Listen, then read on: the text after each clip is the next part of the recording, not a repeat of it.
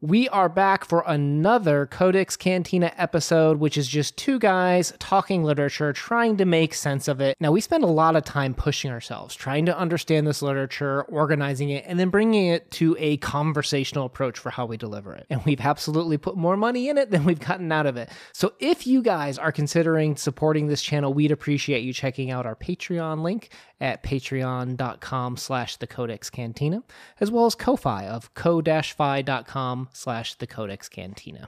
It all helps us in running the show, along with commercials, guys. So thank you so much. We're going to do a quick commercial break, and then we'll get on with the rest of the episode.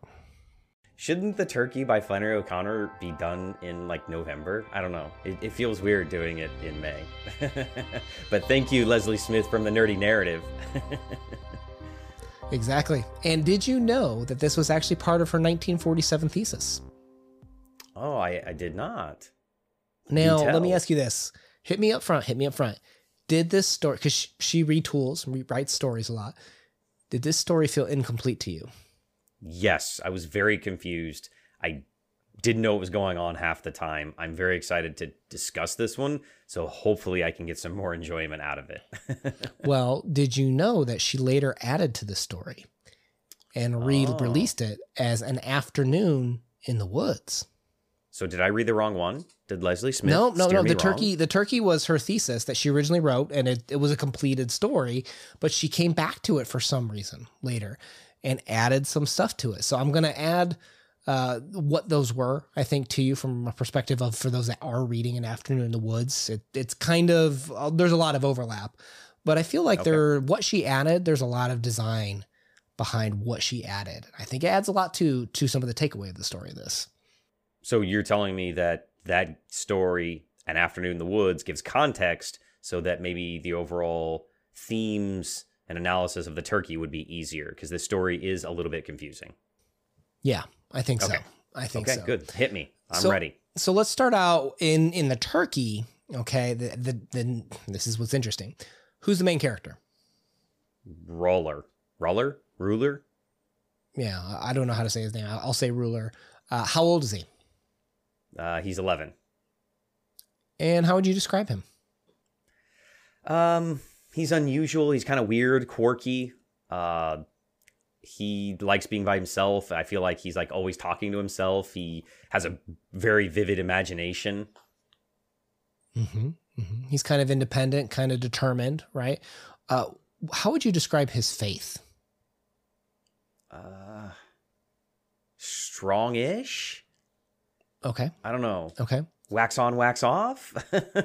It depends on like where it's in the story of like, sometimes I feel like this kid might be bipolar, of like he's picking one thing and then the other thing. I don't know. Well, I mean, just because you're picking one thing or the other doesn't mean you're bipolar. But he's all over the place. Okay. So let's say this. The opening is in the middle of a story almost, right? Like he's out in the woods hunting, right? He sees this turkey and he almost has like this religious conversation of just like, oh, God sent me this turkey, right? Like this is my chance. It's a lame turkey at that too, that can't fly. So I'm going to be able to catch it. Well, An Afternoon in the Woods starts out much different, where first of all, the boy is supposed to be going to, I think it was like a girl's birthday party or party of some sort. And he's supposed to be bringing this perfume, and he takes this perfume in this little pink bow and he smashes it and kind of like rubs it into the ground type of situation. Almost like he's like rejecting, this what the symbolism could be there. Right. And if you remember in the turkey, what's the first thing he thinks of when he sees this turkey? Oh, he thinks about his manhood, the gun. Right. We talk about this a lot, how a lot of times in literature, guns come to represent a character's manliness, their manhood, their coming of age, their authority, even at times. And here, you'll notice that the little boy is often kind of passed over by his older brother. He's unusual, according to his parents. He doesn't fit in. He's trying to assert his place in life, right? And he thinks God has sent this turkey to help him find that, right? And if only he had his gun, his manhood to kind of make that transition in his life. So it's kind of a coming of age story. Fair? Yeah. Do you think the turkey's real? Oh, I assume it was real, but I had never thought about it because those other boys came and stole it from him, right? Yeah, but I don't know. I keep thinking about what if, I mean, because he is so weird and unusual. What if they just were like, we got your turkey, and like there is no turkey, and they're just teasing him because he sees it. They play along with it just to razz him, because he's gullible. That you were asking me to describe him. I feel like Ruller is kind of gullible. He'll do anything to get attention. So if he's acting a little bit crazy and the boys are like, yeah, we'll get one over on him. I don't know. I mean, obviously I think the turkey's real, but yeah. I think the turkey's, I mean, I read it as it's real, but I think, okay. If we talk about it, let's entertain it. Like I don't want to just throw it away, right? Because that's an interesting thought. What does the turkey represent to the boy? Growth, represents him being not necessarily being a man, but worthiness. He prove himself to his family that he is as good as his brother. Yeah, a chance to belong, perhaps. Yes. Yeah, and if these other people come along and steal that opportunity from him, whether the turkey's real or not, I think figuratively it works that way too. So I don't know. It's kind of an interesting thought.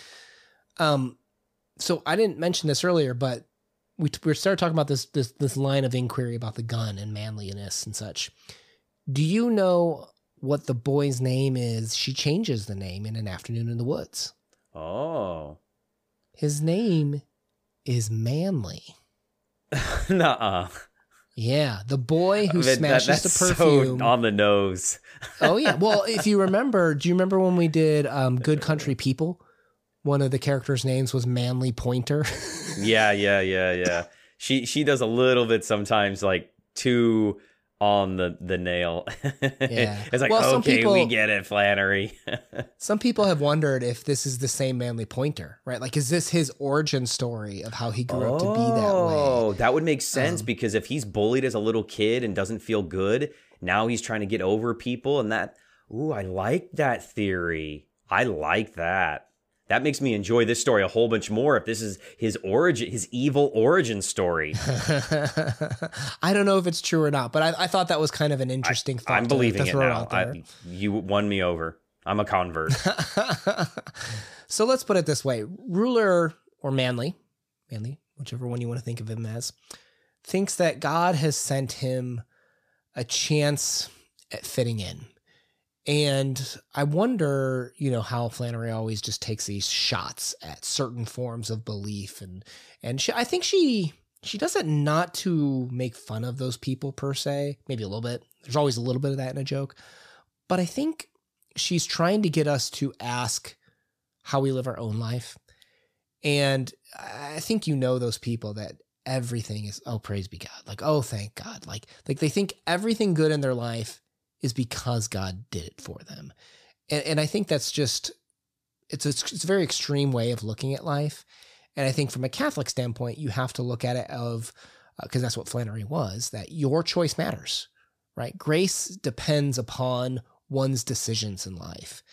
And if you're constantly praising God for all the good things, then you're also blaming him for the bad things, right? And where does free will come into that picture? And I think Flannery probably wanted some people to pull back that maybe this boy, Ruler, is placing too much of his fate, too much of his life on his religion, on his faith, of things that aren't really in God's control. Well, I mean, technically everything could be in God's control, but it's almost like shirking your own personal responsibility for not being the man, for not fitting in. Like, what is Manly or Ruler not doing correctly or not doing to fit in better with his group so that his brother's always like the favorite or whatever? Sees the opportunity, right? If God is in control of everything, but you still have free will, he is providing the turkey to Ruler/Manly and saying, well, here, I'm giving you the opportunity. Now you have to seize it. And it's the old idea of that, if, there's a flood and it's God's fault, God will send you someone to save you. That he's providing an opportunity and you have to take this opportunity in order to fit in, if that's, the plan.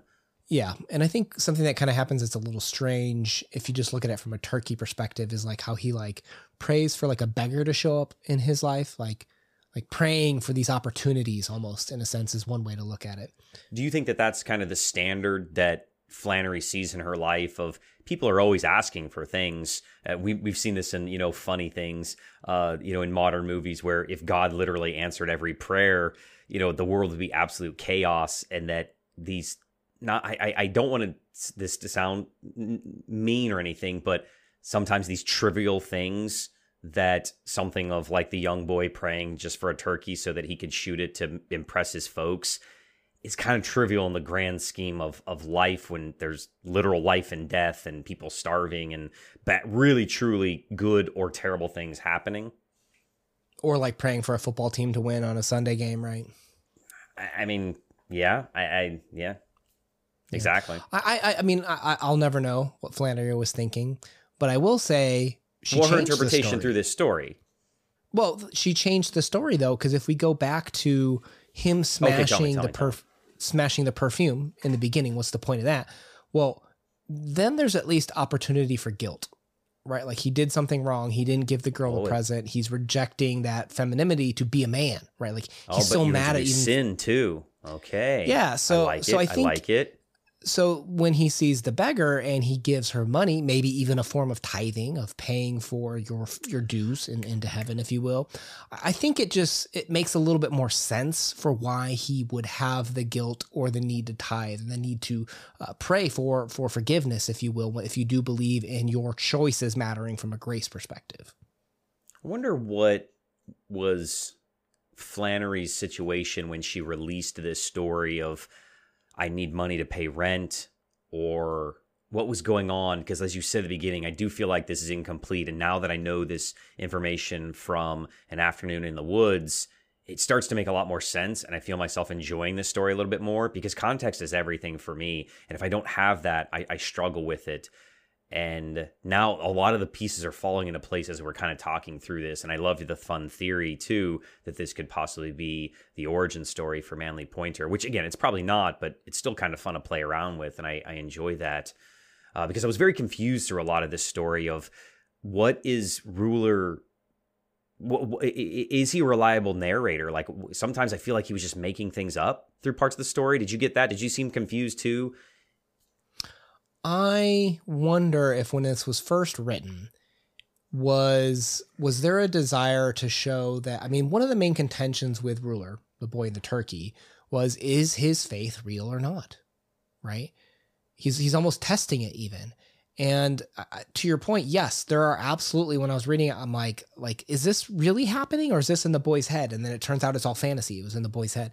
It's kind of like that question of, is faith real or not to this boy? And I think that it's kind of like you feel like the boy where you're not even sure what to believe in, like what's real and what's not real when the story's presented in this kind of like half fantasy, half real world mashup. Okay. Yeah. I can see that. I guess I just wasn't expecting that. I know that the Flannery stuff is very deep and sometimes it's hard to digest. But for her to write in that style was very unusual. This is one of the most unusual stories that I feel like I've ever read from Flannery. And I was a little bit poo-poo on it in the beginning. But now that I have that context and I see the point, we've had the discussion, I think there's a lot to get out of this story from a moralistic standpoint, a religious standpoint, faith standpoint, and the evolution of a coming-to-age story. It set in a very unique situation. I guess that was something that many people may struggle with like I did. Well, I think it's a worthy conversation too of when does your free will, your personal choice, whether you're religious or not, when does that matter versus when are you giving up and releasing control to someone else, whether you believe that that's a God, whether you believe that's fate or just, things outside of your control from a stoicism perspective. Where does your boundary start and stop? And when do you allow yourself to be at fault versus when do you allow things to be out of your control? I think is a very valid question to ask yourself. Every time you get in that passenger seat. All right, guys, we're going to leave a Flannery O'Connor playlist down below. We'd appreciate it if you subscribe, hit the like button, and join us on other conversations of hers. We got plenty more planned of hers coming up. My name has been Una. Peace.